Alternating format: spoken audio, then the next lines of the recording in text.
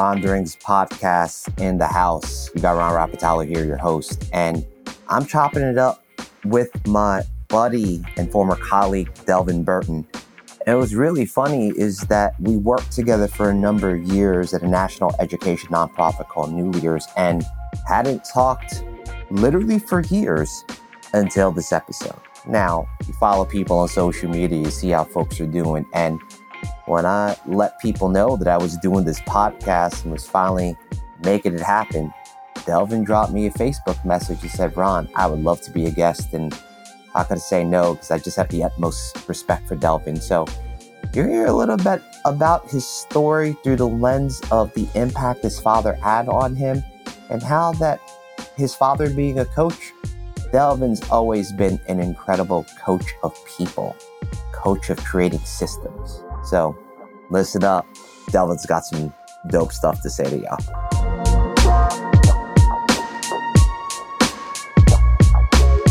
What's up, Ronderings universe? Ron Rapatalo is back on the mic, and I have a good buddy and former colleague of many, many years from a decade ago, the wonderful Delvin Burton. Delvin, I'm really excited to chop it up with you and to catch up here on Ronderings. Welcome. Appreciate that, Ron. Thank you for having me. And before we even get started, hey, man, just shout out to you for even starting this particular endeavor. It is great to see you bring Ronderings to the masses. You know, I've enjoyed them over time and can remember back very early on in our interaction with each other where you would drop knowledge. So I think it's a wonderful opportunity for you again to bring that to the universe as it is. Thank you, Delvin. As they like to say in commercials and in life, timing is everything. So indeed, timing was just right in 2023. So Delvin, to start it off, just like I do with every guest, what is your story? What do you want to tell the Ronderings audience? My story, I think, and it was interesting. I was thinking about this earlier today because, of course, you kind of have different iterations of your story for different audiences. But I think for me in the space that I'm in right now, I often tell people that my story really starts with my parents and specifically my dad. And I was thinking about in this space of what he taught me, things that he did, the things that he said to me, and how that actually has helped me evolve what my why has ultimately been. And why I do the things that I do, right? Like we're always trying to figure that particular piece out as sort of part of our story. It's like, where did these things, certain attributes and actions come from? And for me, I think, again, it's my dad. And just really briefly to describe him, my dad was an electrical technician. He's retired now. He was an electrical technician. That was his career.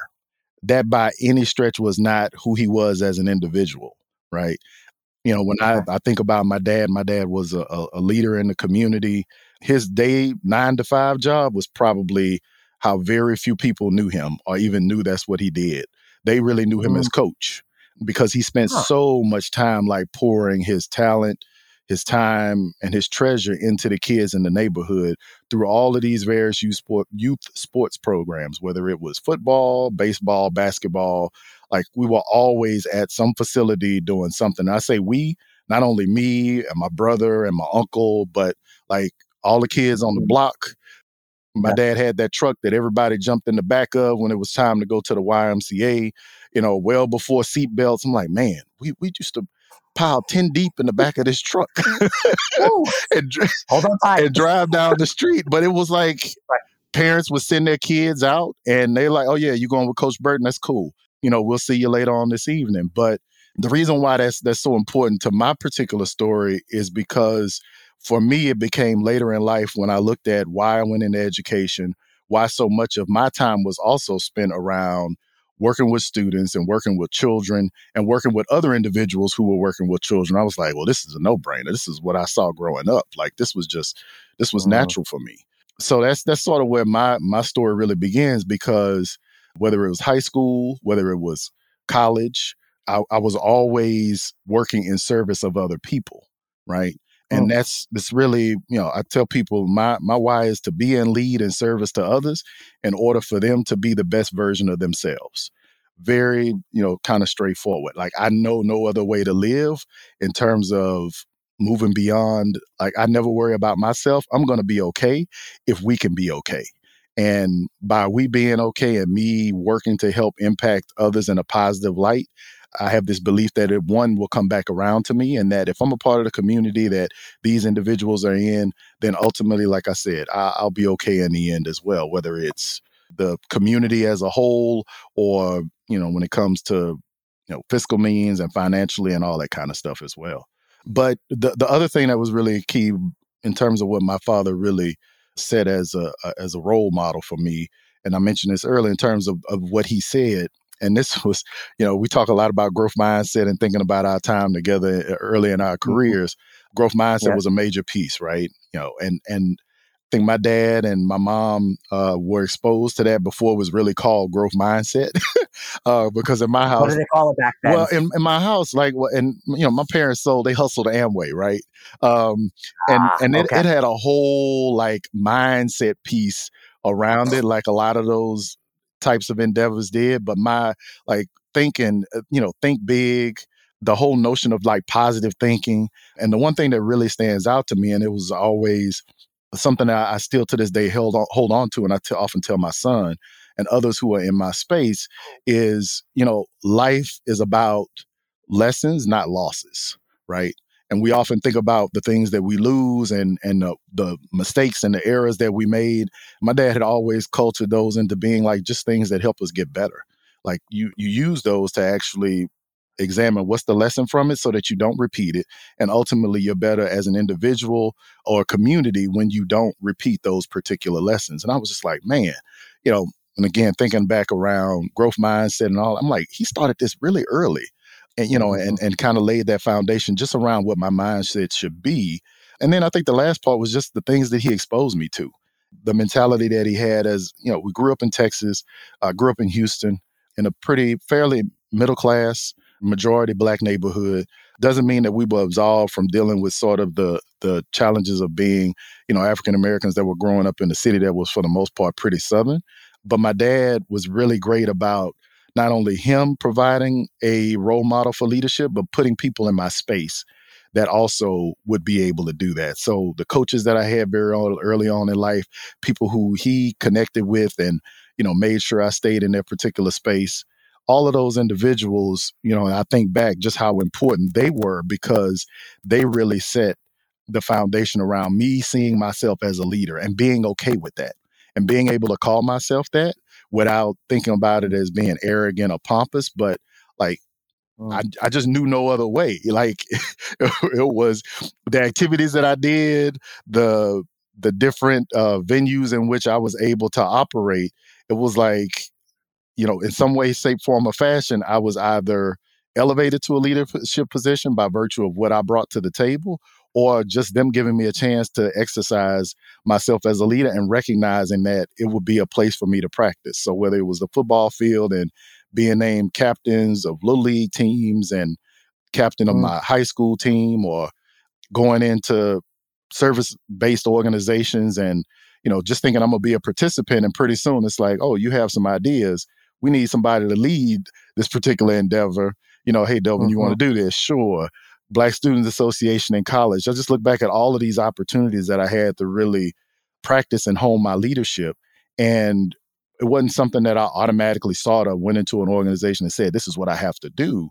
But I practiced the orientation that I learned from my father, which is if you move into a space and you are in service, people will recognize that and they'll make the decision about whether or not they want to follow you. And I've just been fortunate enough to have that really be, what's happened for me. Just a real quick, and I'll give you a quick example, Ron, because I think this is probably the most powerful example. And sometimes I tell the story within the context of job interviews, and just I think it's indicative of sort of my ethos and the result that can happen when you approach situations with you're consistent and you're operating in your why, even at an early age, right? Again, that notion of to be in lead and service to others. WashU, I applied for a scholarship, John B. Irvin Scholarship. At that particular point in time, it was only offered to 10 African-American students across the country. I found really the school by accident, and it was a sort of a last-minute applicant. I'm like, I'm going to try. It looks like a great school. I like what I had heard in terms of talking to alums and whatnot. So I pursued this particular scholarship opportunity. It's time for me to visit campus for the scholarship interview weekend. and I was delayed a day by weather. Houston weather was crazy at that time of the year. And so I'm already like playing this mind game with myself and like, I'm not going to get this scholarship. Like all these other applicants are there when they're supposed to be there. They're having this opportunity to introduce themselves and impress people. And so next day I fly out, go to St. Louis, get there on campus, and I go to the Black Students Association. They had a room on campus, and that's where we were meeting. And the other groups of students had already went out on a campus tour. And so I walk into this room, and there are these two older African-American women, and they're trying to set up chairs and moving tables. And it's just like, oh my gosh. I said, introduce myself. They were like, oh, we heard about your situation. Everything will be fine. Don't worry about it. I said, well, I appreciate it. I said, but what are you all doing? And they, well, oh, we're trying to set up this room. I said, well, I'll tell you what, why don't you all take a seat and just tell me where you want things, and I'll set up the room for you. I can finish this off. And they were like, well, no, you don't have to do that. And I literally was like in a sweater. I had these nice slacks on, and, I had a tank top on underneath. I took the sweater top off and I went to work, right? Being lead in service to others, right? And ended up getting a scholarship. And I asked the ladies, of course I matriculate the campus. And they literally said, the day we met you and the first impression that you made on us, we knew already that one of the scholarships was yours. And I was just like, wait, you got to be kidding. They were like, it didn't matter what we knew academically you were fine because you wouldn't have been invited. But the question becomes in that scholarship weekend is like, what type of individuals are the people who they have identified for this particular. You said you showed us right then and there exactly what you were about and who you were. It's like, who walks into a room and is like, no, sit down, let me do the work. And that was pretty much my ethos the whole way through college. Not to say that old people had to sit down all the time, but it was about doing the work. Like, how could I be and lead in service of others? So that's my why. And I think everything in my life, I really tried to go back to that particular place, whether it's been my time at New Leaders, my time as a school leader, even in the endeavors that I do now with regards to my entrepreneurism, it's really all around, like, again, how can I be and create a platform for being in service to others and helping people, again, be the best version of themselves, whether it's physically, whether it's mentally. Yeah. So that's sort of where I am. Hopefully that answers your question. I mean, we can base the entire Rondering on just letting folks like you riff on your story. You're such a storyteller, Delvin. And one of the stories you read my mind and wanted to hear a story, not only about yourself around how you've led, how you are and lead in service to others, but I'd love to hear a story about your dad. What story comes to mind when you think about to be and lead in service to others, about your dad? This is the story I want the audience to hear. Yeah, that's a great one. A great question. Gosh, and there are so many. I think the the biggest one that stands out, and this is we yeah this is my dad. I'm laughing because if my dad heard me tell this story, so it's one of those where often when you are the head coach, and my dad was the head coach of my little league football team, so there's always this mindset that, a coach will favor their kid and do certain things for their kids. Their kid will be the quarterback and the running back and that kind of thing, right? So what was interesting about my dad was he was just like, son, I don't need a quarterback. I don't need a running back. He's like, there are more guys on the team that are way more talented than you, right? Sobering message to receive as an 8 or 9 year old kid who was hoping that he would be able to handle the ball. He's like, but you know what? He's like, you are extremely bright, and we need you, but we need you in a different way. And I was like, oh, okay. He was like, I need you to be the center. And I'm like, huh? He was like, I need you to be the center. And he's told me. Yeah. I said, well, he's like, you are thinking about the glory of these other positions. He's like, nothing can happen without the center. I was like, what do you mean? Amen. He was like, if that ball never gets hiked, if the exchange between the center and the quarterback is poor, nothing ever happens. And I was just like, oh my gosh, are you kidding me? Like, this is a bunch of, you as a 9-year-old kid, you're just like, man, he's just knowing me. And he started showing me, and we would watch football games, right? He was like, look at the center, pay attention to the center and the quarterback, right? And, show me how even during the off season and whatnot, like the quarterbacks and the running backs celebrate the linemen and talk about how they could do nothing without the linemen. And he's like, son, it's not about the glory. He was like, but if you can do this, he was like, it will put us in a different position as a team, and we will go into every game being just that much stronger because I know I can count on where the ball starts and then the other individuals that will be able to touch that particular ball. And man, Ron, I tell you what, I probably in the little league, you had this sort of all-star team and whatnot. I was the best damn center in our entire football league. Like everybody knew, and as an 8 or 9-year-old, I'm like telling people blocking schemes and blocking assignments and really becoming a student of the game from the line standpoint. Yeah. Yes. And that, it helped me later on in life. Football is one of those interesting things. I was never the most talented player on the field from a athletic or physical attribute standpoint, but I would tell people there was nobody who knew the game better than I did.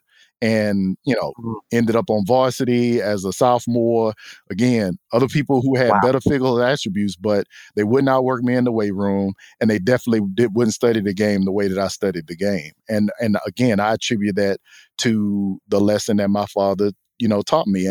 And not only was it important for me to know my position, but it was important for me to know what other people would need to do and he told me, he's like, well, Delvin, what if they don't know what to do? And, 8 or 9, I'm like, well, that's their problem. He was like, no, it's our problem.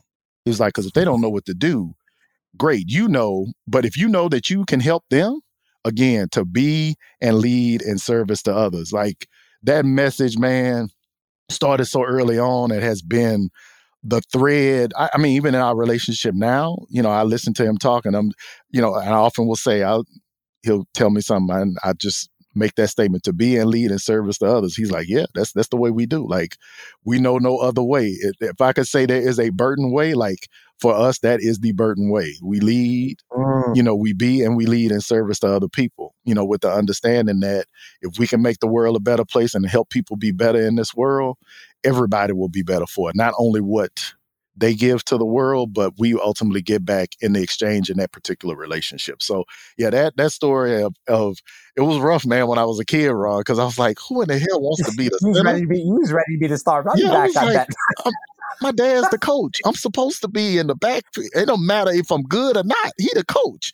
He's supposed to make sure that I had these opportunities. You always hear those stories like, even Jalen Hurt, his dad was a high school football coach. His dad was his high school football. You always hear about those stories. And I'm just like, yeah, my dad was a football coach and I was the center.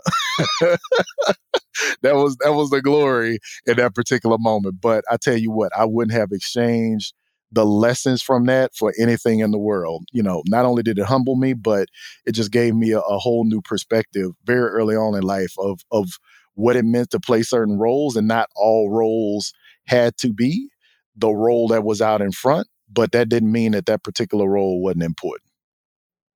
That's such a powerful lesson, right? Because when you introduce your father in the space, right, that his 9-to-5 job is not what people knew him as. He was Coach Burton, coaching in all kinds of youth sports, right? And that for you as a son to tell you, I know your strengths, and this is going to be the way that you lead in service to others, Delvin. And you took it, right? And let's be clear, I don't know if our audience understands football. I don't want to make that assumption, but the center is not the role that people often watch football and understand.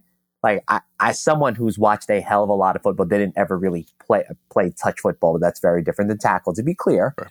And seeing someone like Travis Kelce from the Eagles and his key role in that offense, everyone looks at Jalen Hurts. Folks are looking at their great wide receivers. I'm like, no, he's the anchor of that offense. Like, I think when you watch enough sports and you understand the positions that oftentimes it's not the person who is scoring that's making everything happen. Like I'm watching, and I need to rewatch because I don't think I fully watched enough of it in detail, the Bill Russell documentary on Netflix. Yeah. If you want to talk about leading to being and leading in service to others and having more rings than fingers, that is Bill Russell. Yep. Very similar to you though, like the story of he knew where every player had to be on the court and also where the defense was supposed to be, right? And there was this interesting story after he passed of Kobe coming to him. This is Kobe post-Shaq trying to win the next 4th and 5th chip. And what he basically told him was like, read my book. I already talked about this. Like, if you're going to become that next level, you have to be able to be in lead and service to others. I don't think he exactly said it like that, but I think that was what he said. And you have to understand your position, but also other people's positions and how to really maximize individual strengths. So that's such a testament to like that kind of lesson, because everyone wants the glory, but the glory doesn't come in the ways that like will maximize you. Right. Yeah. Well, that, and then also maximize the collective, right? Especially in team sports. And it's sobering now to watch, some team sports. And, I love my beloved Houston Rockets, but it's something that's sort of become attached to them, where they had these guys who don't necessarily understand that particular concept yet. They're great individual players, but they don't understand yet what it means to really put the collective and the team and the needs of the team first, to go after that particular championship, and understanding that in that your individual accolades will come. People will talk about you and rave about your contribution to the team in that particular vein. But if you can't get past what you want and recognize that that may not necessarily be what will help the group be successful, it's sort of all for naught. And you just, you sit in this particular space. And I've been fortunate to be a part of teams where, that particular ethos has served me well, and working with my fellow teammates and whatnot, and being, again, elevated to leadership positions very early on, where it's like the things that you do and the decisions that you make, people start to recognize, like, that guy right there, he's unselfish. He's about team. And if we need a leader, it's got to be somebody who's about the team and not just the best player. The best player doesn't necessarily always have a team mentality. And they could be super talented, but you need to make sure that person who, especially again in team sports, and I think in general, I think that particular way of thinking transcends sports and in different realms and whatnot. You need somebody who can think about the bigger picture, who can think about individuals well beyond themselves, so that ultimately things are successful, or there's a better chance for the organization or organism to have success because of a person having that particular mentality. And again, not necessarily being me focused, but we focused. Yeah.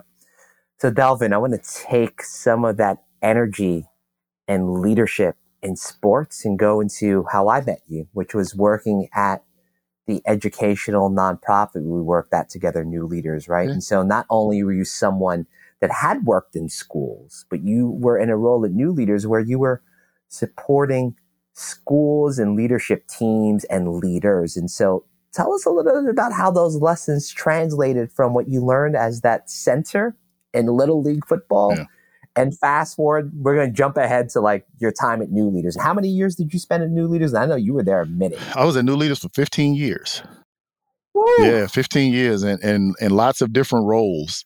It was interesting because one of our colleagues who I helped hire is now one of the executive team members. But at one particular point, like, she was my boss. It's just like, this just feels really strange in terms of our relationship. Like, you're reporting to me. It's just like, and I wouldn't be here if it hadn't been for you in the interview and deciding that, you all should move forward with hiring me. I was like, yeah, that's all besides the point now. Like, again, everybody has a role in the organization or organism at a particular point in time. And I was like, mine is a lot different now than what yours should be. And, you are the best fit for at this particular point. So it was cool to see people, evolve over time, and to see an organization that was not only committed to developing, from my perspective, developing leaders, exterior to the organization in terms of the work that we did for schools, but also giving people opportunities within the organization to grow in their particular leadership and evolve and find pathways for people that not only would challenge them, but would also give them the best opportunity to be able to have a positive impact on what the organization was ultimately trying to do.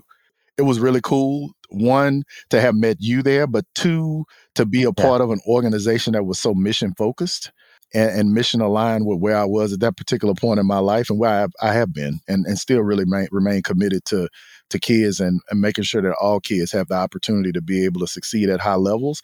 Like that's that particular statement, and knowing that everything that we did from an organization standpoint was like in pursuit of trying to make sure that we provided that Mhm. was something that was just, I mean, still to this day is just very powerful to be a part of. And even in the other endeavors that I have, I try to, what are those 2 or 3 things that I can really make sure that my employees and the people who I work with can really kind of hang on to as what we're ultimately trying to do and what we're about. And, that was one of the things that it was to me very clear at New Leaders. So I always thankful for my time there because it really helped me see the clarity of a mission and a vision and what that could ultimately mean for a culture. So I've tried to move and take that lesson forward. But the time at New Leaders, my gosh, and I remember getting there as and I don't even know if you knew this, Ron, but I originally was supposed to be an applicant. I was supposed to be, a new I do leader. think I remember that. Yeah. That's right. And I remember having a conversation with Ron Augustin. Ron was the recruiter for New York, New Jersey, and they had In just New York City. started the Yeah. program in Newark. And, I remember having a conversation with him. He's like, yeah, I think you should really try to, go through the application process. And, I said, well, what happens if I don't get this? And he's just like, well, he's like, I guess you continue to move on with whatever you were doing outside of this. And I'm like, I need something a little bit more secure than that. That's not gonna work for me, right? And I was like, well, placements and all that kind of stuff was still trying to, being figured out, and you didn't really have control over that. But I do remember him saying, you know what, I get it. He's like, but I think you, in terms of being a really, qualified individual, somebody who's committed to education, committed to very much a mission and vision aligned with New Leaders. He's like, I think you should try to come work for us. And I was just like, oh, that's different. And I ended up applying for a particular role as what was I? I was a senior manager of resident learning.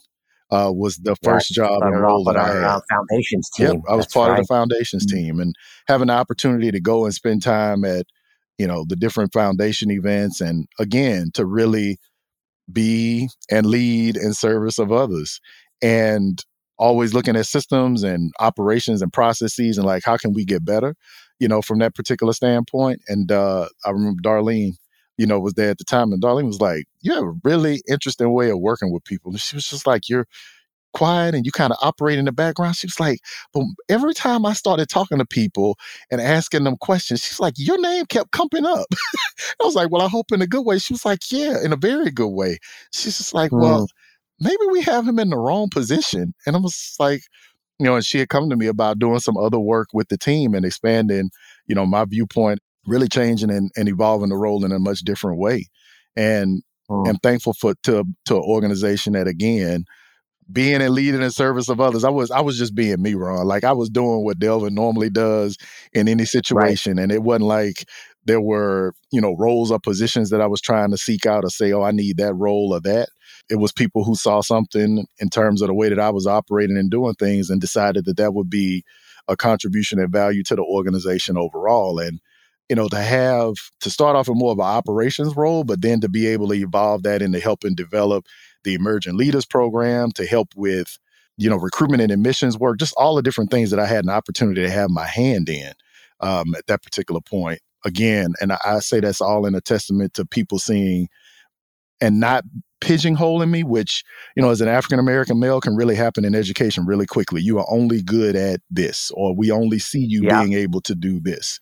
And New Leaders didn't do that. New Leaders let me really be my full authentic self and gave me opportunities to really expand, my leadership and my presence and my impact within the organization, and ultimately it allowed me to be able to help other school leaders, have just as much impact, in the work that they do today. So very proud of that work. And, I introduce myself sometimes, say I'm blessed to have worked in an organization that indirectly allowed me to impact over 10,000 kids. Like it's people who work in in Wow. schools and whatnot that could never say that. And it was still one of the reasons that I never went back to the classroom or to doing work at the school-based site specifically, because I had really saw what it is I had the ability to be able to do beyond just the walls of a school building, but for, again, systems and opportunities or systems and situations that be able to allow me to impact that at a much greater level. So, yeah.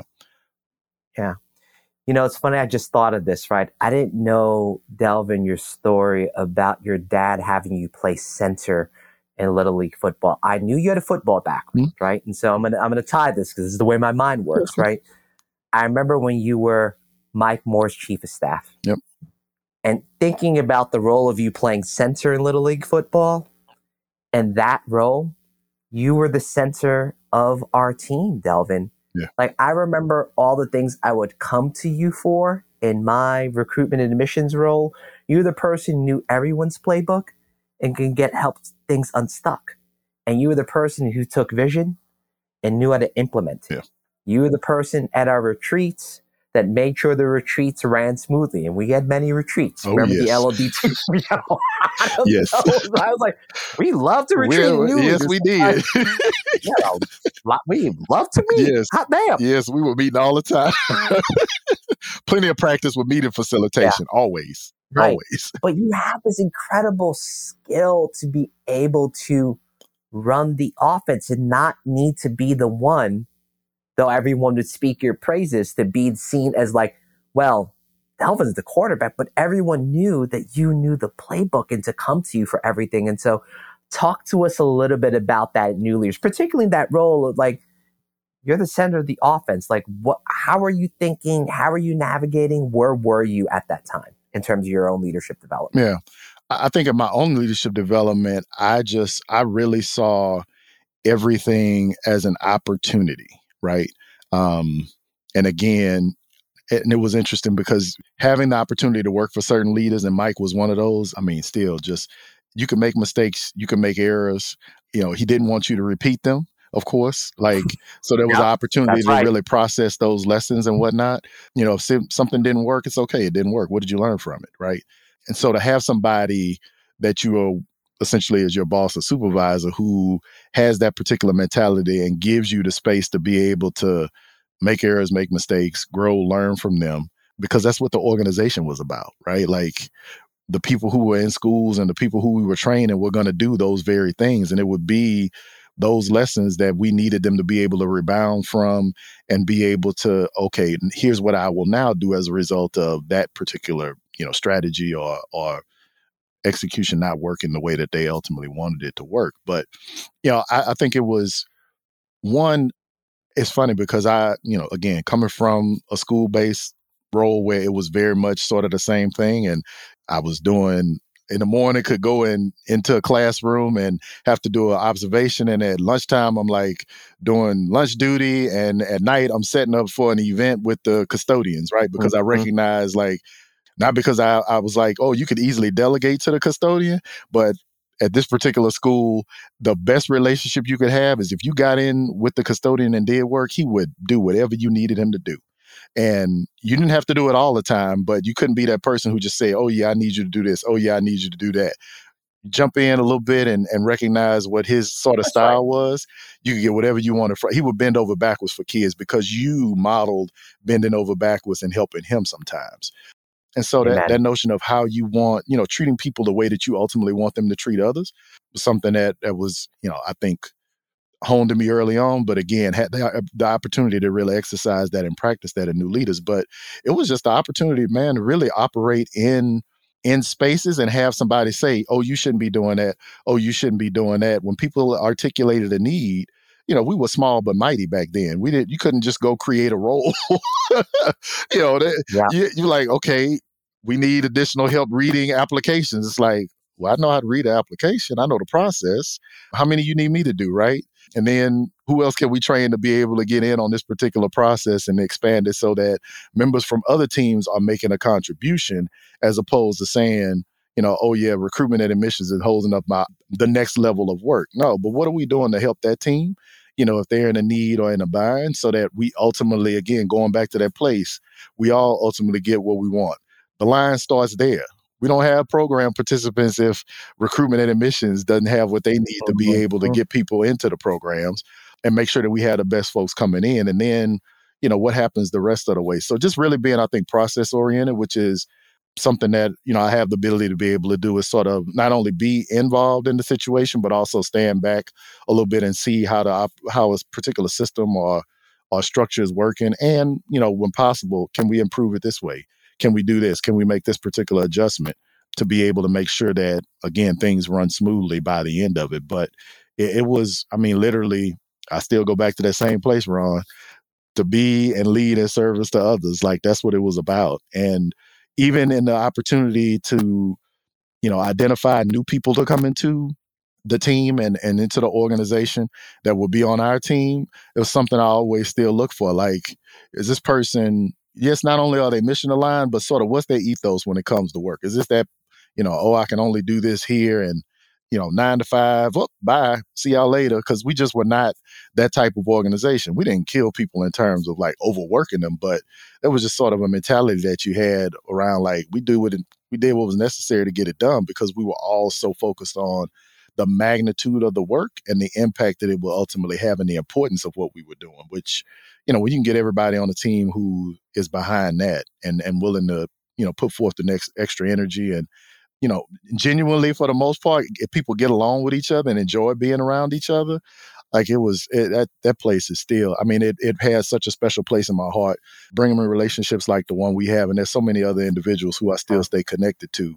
New Leaders was actually the longest place to date that I've been employed and had ever been employed. And it took me a while to even realize, like, wait, did all that work in schools very early on in my career, but here was this educational nonprofit that I was so attached to and so committed to for, a significant portion of my professional career. We have 22 collective years of experience working at New Leaders. Yeah. And I think very similar to you, Delvin, it is the one place. And look, where I am, here's the asterisk. Where I work at Agility Consulting, I have a lot of love for agility, and I'm still there. It's 4.5 years, going to be 5. It's probably going to be a longer time after that. But the strongest foundation of my professional work experience to date has been that 7 years at New Leaders. And I think similar to you, it was the people. I always remembered the people, and I can have a litany of people that I can like spin off, and not just folks on staff, right? But it was the new leaders themselves. Yeah.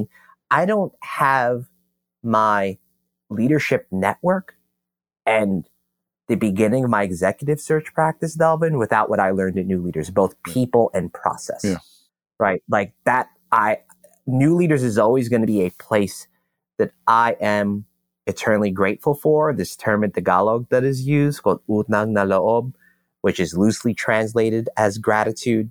The literal translation is debt of the heart, right? Yeah. I have a huge debt of the heart for New Leaders. So I'm going to ask you to do something. And I know there's a lot of people you probably could shout out.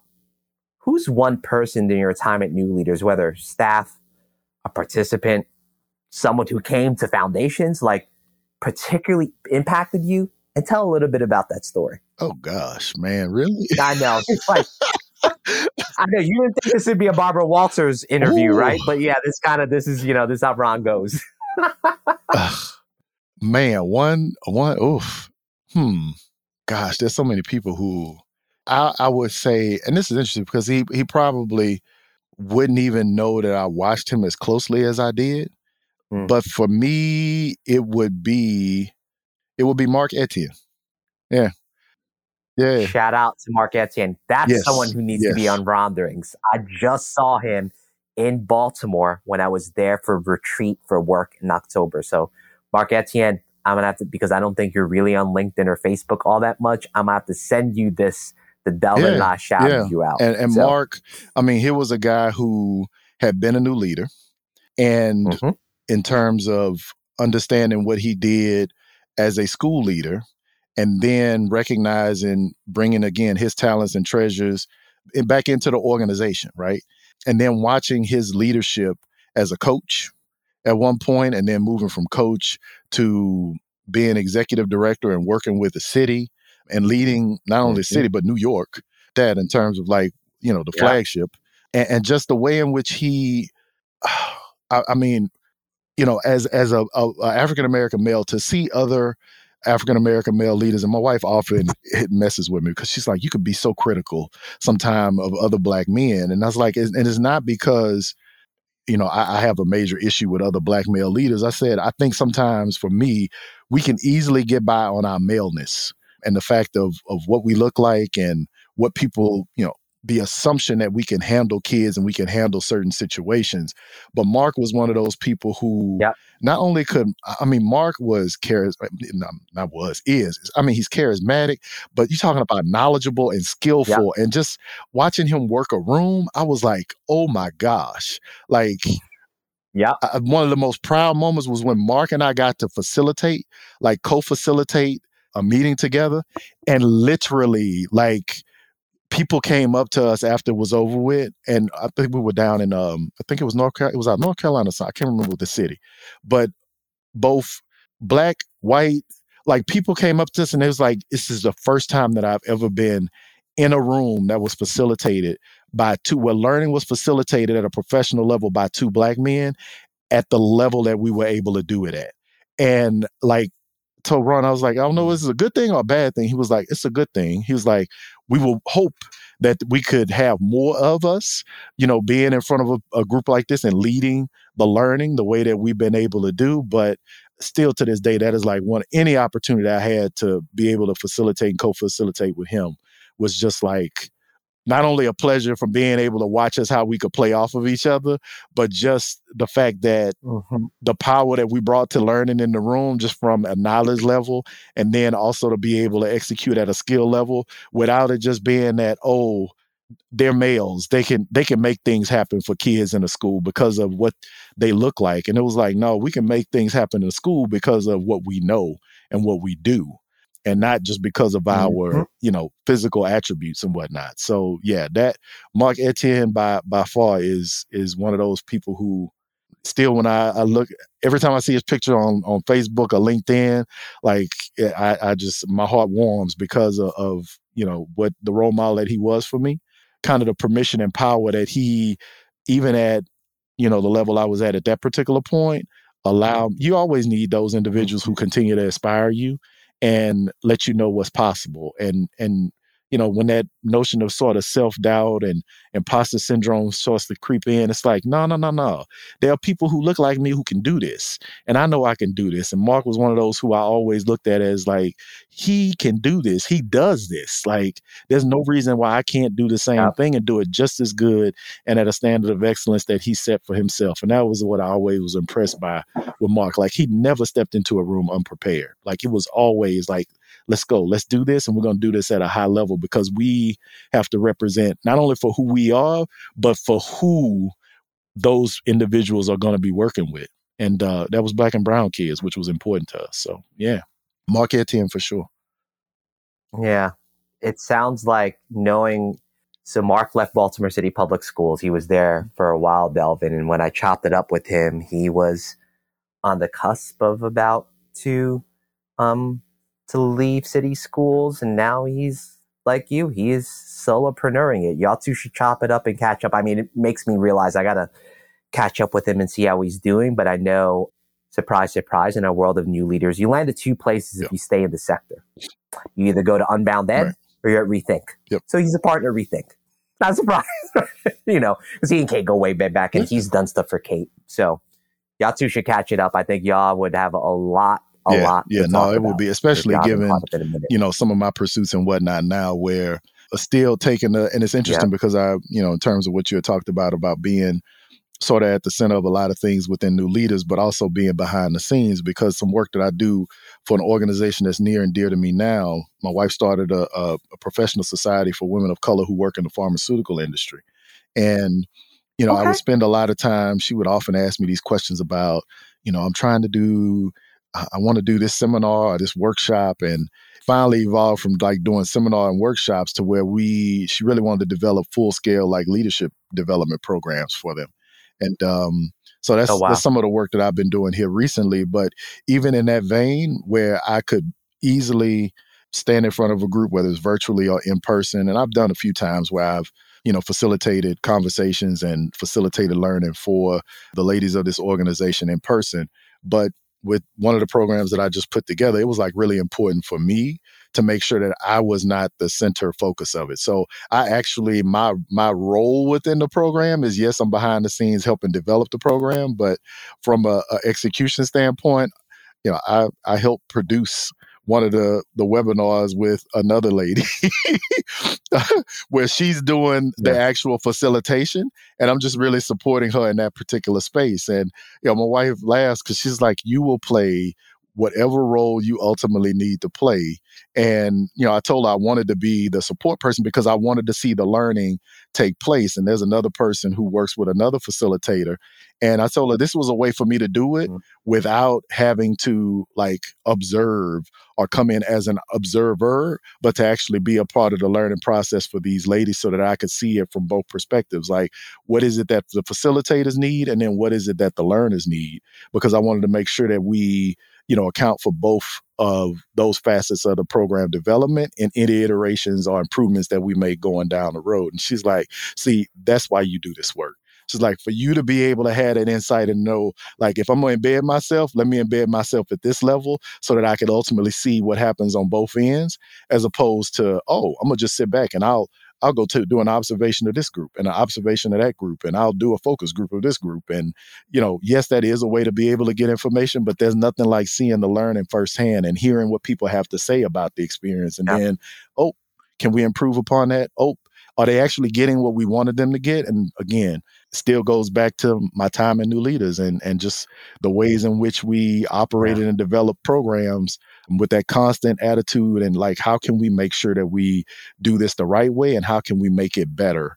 And what are those proof points and those pieces of information that we can use to make sure that we're making, appropriate decisions when we go into this continuous improvement piece. My wife messes with me all the time. She's like, nothing is ever settled with you. It just can't be what it is. I'm like, no, there's always space to get better. And if we can get better, that means that the people who we serve ultimately get better too. So it's always these types of conversations where, you can easily get caught into constantly doing and not take a step back sometimes and be like, well, why do I do what I do? And then how does this actually play out, not only in the past, but in what I do currently? I got some other work that I'm working on with one of my studios, and I was feeling a little down today before this conversation because I'm in a trepidation point with one of them, and I'm just like, and this conversation helped me realize, wait. Yeah, this is just a trial. It may be this is just a bump in the road. This too can be overcome, and I have everything I need either in terms of my leadership capacity or with the people who are part of that particular team and having faith in them. And it's just a matter of, what do I need to ultimately put in place so that we can continue to grow and develop on that front. But I'm sorry, you were going to ask a question. Yeah, you naturally started going into it's really funny as I think about the arc of how these episodes naturally go in some natural timeline. So you started talking about what you're doing today, right? A little bit of what you're doing to support your wife's nonprofit, to support women of color in the pharmaceutical industry and doing some leadership development. Thing that I've known you've done for a minute from just following you on Facebook is that you are a cycle bar franchise owner. So let me elevate that with you for a little bit. How did you get into that? How's that going? What lessons have you taken from being the center of the Little League football team, working in school leader, all those things you've done at New Leaders? Cycle bar franchise owner? Not a lot of people necessarily connect that, but I bet you have a really good connective tissue story about how you started doing that. I wouldn't necessarily say it's a connective tissue story. It was something that my wife and I, we were trying to figure out. We wanted to be able to move and get to a space where at least one of us were working on behalf of ourselves, or when I say ourselves, us as a couple, and doing something a little different. It was funny because we went to our accountant one time and he was like, you all have to get rid of a W-2. This is craziness. You guys are going to be paying the government big money if y'all keep this up at this particular rate. And he was like, find something to do that you really enjoy and can maybe develop your own business around. And he knew me very well. He was like, something tells me that give Delvin a project or whatnot, and he'll run. He'll run with it. I was just like, you say that so flippant. He was like, am I telling the truth? I was like, yeah, partially. So um, It knows game, right? That's all it is. we went on a cruise, and again, we very much involved in our own physical health and well-being. We go on this cruise, and on the cruise they had indoor cycling. Now, I have bad knees, can't do the treadmill and do all the running and whatnot that I've tried to do at one particular point. Ron, I tell you what, we were on that ship and we took that class, and it was transformative for me. You talk about like, oh wow. And when I say transformative, it had been a long time since I got like that level of just joy from exercise since like football. And even with football, it was about like the competition and the camaraderie. And this particular space, it was a little bit of the same. It was like the competition and the camaraderie, like being in this room, having an instructor, the music, and I love music, and like being able, all these things that came into play. And like we left that room, and I told my wife, I was like, I am such a physical like high right now. And like, I want to go back and I want more of that. And I'm like, we have to be able to help people feel the same way that we just felt. And she was like, well, and I told her, I said, I'm sure there are other things that allow people to do it. I'm like, but I really like indoor cycling. Like, I think anybody can do it. I think it's one of those where regardless of sort of like your age, like you can wrap your head around it. And just, again, music is a big thing for me. And I'm just like, as a person who thinks in another life he was a DJ, it was just like playlists and all of that kind of stuff, and like hearing the music and the beat drops and the motions and everything that goes along with that was just like, oh my gosh. I was at the studio this morning, and again, the same thing, watching it in class and watching people, grab onto that is just something that for me is inspiring. So we, at that particular point in time, there were two big players in the market. Both of them were corporate owned, but there was this little known franchise that had started that was slowly becoming sort of the pinnacle when it came to like indoor cycling. And that was Cycle Bar. And we were able to get in pretty early on. We were like one of the first 50 franchisees. Our studio in New Jersey was, I think, like 100 or 105 to open, nationally and internationally. And then I was also a little bit down the road able to pick up a studio in North Carolina.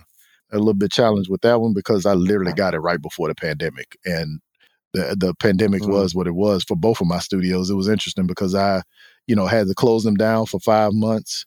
And you talk about pivot and run, like bikes went to people's homes. We did online instruction, leveraged Facebook, leveraged Instagram, and created little groups that essentially people's membership then went to pay for them having a bike at home and also being able to take these classes online. And, as soon as we were able to get back into being in person, I ran classes outdoors. I literally took my whole operation and moved it to the parking lot. We would take bikes in and out. And we did that for like 6 months. And that was in both studios, both locations. And my bet is, Delvin, most franchise owners, like from what I watched when COVID hit, they were deer in headlights. They were like, well, what do we do? The idea of even doing things that sound intuitively obvious for you would be considered innovative to do. Right. So I just wanted to shout that out because I think what you did was just like, Ron, I was playing the center like I was in Little League football. You just improvise and you got to just call some audibles here. Came so naturally to you. My bet is you ended up being elevated in the world of Cycle Bar because I bet other cycle bar franchise owners didn't pivot like you did. No, it did. Right? Yeah. And I actually ended up being asked to like join the franchise advisory committee, not because I was like one of the top franchisees, because I by far wasn't. I was just trying to get my, keep my studios going. But again, it was the one thing that people knew about me was the ability to be able to share. And what I didn't mention was when we first got into the franchise, there was very little information, like information flow. People were kind of all operating their own little silos. And I very early on had started visiting a bunch of studios and was just like, nobody's talking to each other. This doesn't make sense. Like, we're going to all make the same mistakes and we're missing opportunities to learn from each other. And so Charlotte was like, well, do something about it. I was like, I'm going to take that challenge. And I pulled together groups of owners and facilitated a few conversations. Of course Like, you did. I was getting on calls with guys who like, are you about to open? Yeah. What did you learn? Oh, I've learned this and that. Hey, would you be willing to share that with other franchisees? So I kind of unofficially was creating opportunities for franchisees to come together. And it was not, our franchisor was like, that's not our job. And I was like, that's fine. We got telephones, we got email, we can make this happen. And, I was able to do that very early on. And then that, again, eventually rolled into me when we had a new corporate owner come in, Exponential Fitness. The guy who was the president of Cycle Bar at that point, he was like, I've heard a lot, again, that whole note. He's like, every time I talk to people, they keep bringing up your name. And he was like, I look at the list and I'm like, well, his franchisees aren't necessarily at the top of the list. And they were like, yeah, they may not be, but like Delvin knows, like he can tell you the people to talk to, and just in terms of being able to put people together, or just in terms of like ideas that had spurred other people that I didn't even know about. Like we'd had conversation. I'm just like, yeah, X, Y, and Z. And people would take some of that information and knowledge that I was sharing, or just ideas that I had, and they were taking it and running with it. And they're like, oh, on one call you talked about this, and I was able to do X, Y, and Z. And so, yeah, it was, I had an opportunity to kind of get, not necessarily elevated to leadership. Well, yeah, it was a leadership, unofficial leadership role within like the franchise community. And often still get calls from people, and people are like, hey, somebody started an online group for franchisees. We got a Facebook group that I started since corporate has since kind of duplicated that and have a version. But people often come to me and they're like, people have told me like, you're the person to like talk to. Like, I want to get in that group. And can we talk a little bit just about the history of Cycle Bar and what your journey has been? And I definitely am willing to share with individuals and whatnot. I've learned a lot of lessons just about, as a person who didn't have a business degree, and, my background in business was what I had kind of learned from my parents and operating different businesses and whatnot with them. I didn't even share some of those stories and lessons about the little projects that my dad, I think ultimately were projects, but things that sort of whet our entrepreneurial appetite. Yeah, today things are better. I'm evolving and getting them back on track is often what I said. It was, to still be around after the pandemic, one, is a testament in itself, because there were a lot of my colleagues who either couldn't continue to operate or just sort of bowed out of the business. But for me, it's still, both studios continue to be a passion for me. When I do get a little overwhelmed sometimes by the operational aspect of both of them, I tell you, Ron, all you got to do is visit the studio. And when you see the impact that it's having on the lives of people, whether it's physically or you hear, what people are able to offer mentally about what it is that our particular studios provide to them, and then how they describe the studios, which for me is really like, as an owner, it's, I try to set the culture and make sure that we then are able to execute in a way that's in alignment with that culture. And when people can articulate like, this is such a community, and this is such, like, I've been to a lot of places, but this place is different. And I'm like, well, is it different good? They're like, it's different great. Like, I love coming to this place. And this is what it does for me. Like, those are the things that really, again, to be and lead in service to others in order for them to be the best version of themselves. That's a major piece for me. And I'm proud to be able to have, two businesses that allow me to be able to really kind of pursue and align with my why in a little bit of a different way, while at the same time also being able to like give pieces of myself, and a significant piece of myself, to, my other consulting company, Be Inspired LLC, which does work for organizations like Women of Color and Pharma and some other groups, to really, again, help provide those learning opportunities and leadership development opportunities that allow people to be the best version of themselves, but in a different environment, right? In the corporate environment, which is great. So, yeah. Well, Delvin, we could probably stay another 7 hours together. We're a little over the hour point, and we end every Rondering episode with this question. Delvin, what's your Rondering? What's the lesson or the story you want to share with the audience before we give the deuces? I will go back to something that I said earlier, and we live in a world where it is easy for us to get down on ourselves, to look at, the blows and the the punches that life deals out, and to approach that from a very I kind of often call it the woe is me or the losses aspect, right?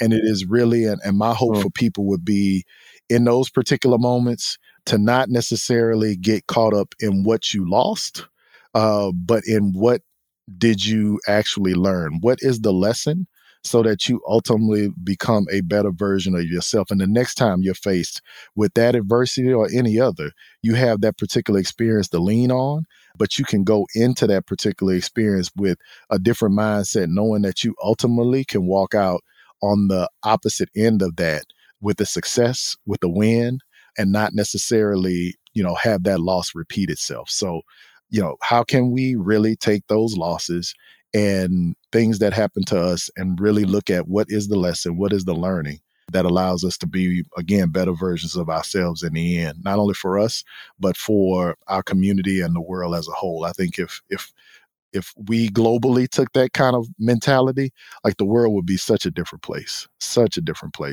in terms of just people working to be better, and to create better environments for not only people currently, but the generations to come. So that will be it for me, Ron.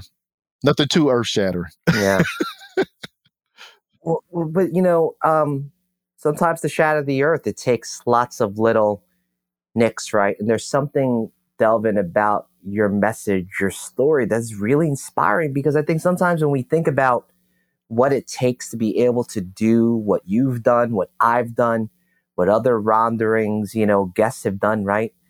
We're not extraordinary people, even though I think we might be put on some kind of pedestal. I do really think that mindset that we talked about before we got on and hit the record button, right?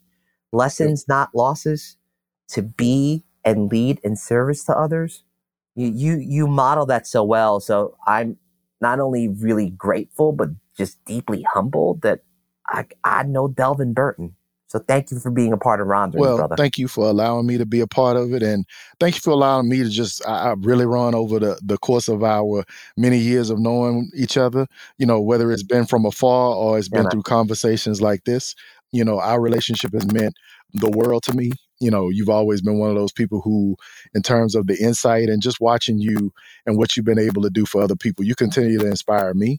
One of the reasons I reached out to you and really wanted to be a part of this, I'm just like, Ron, if hey man, who would turn down an opportunity to be able to partner with somebody like yourself? And you are always a person who's pursuing impact. And, again, that notion of how can you do and make the world a better place. And, I think Ronderings is a great platform for being able to do that. And this is going to blow up, my friend. Like, I'm going to see this everywhere. I'll be like, this Ronderings guy, this Ron guy. Well, like, yeah, I know Ron. For sure.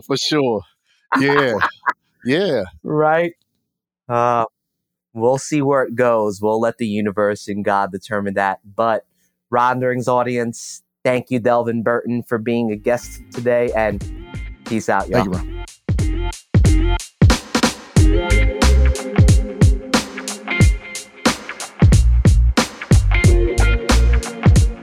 Wow, there seems to be a theme here in these Ronderings episodes, and Delvin is no different about folks looking at challenges and failure as opportunities to learn. You heard that from my first episode with Jonathan Santos Silva talking about, failures, this incredible opportunity to learn, and hearing Delvin say lessons, not losses. Something I imagine he learned being in youth sports when he was that center for his Little League football team that his dad coached, to being now an entrepreneur of 2 cycle bar businesses. That mindset carries you a long way, and when you have opportunities to practice that mindset in different endeavors, that's what Delvin dropped, y'all. I'm sure y'all enjoyed this episode. I enjoyed it, and looking forward to more Ronderings. Peace.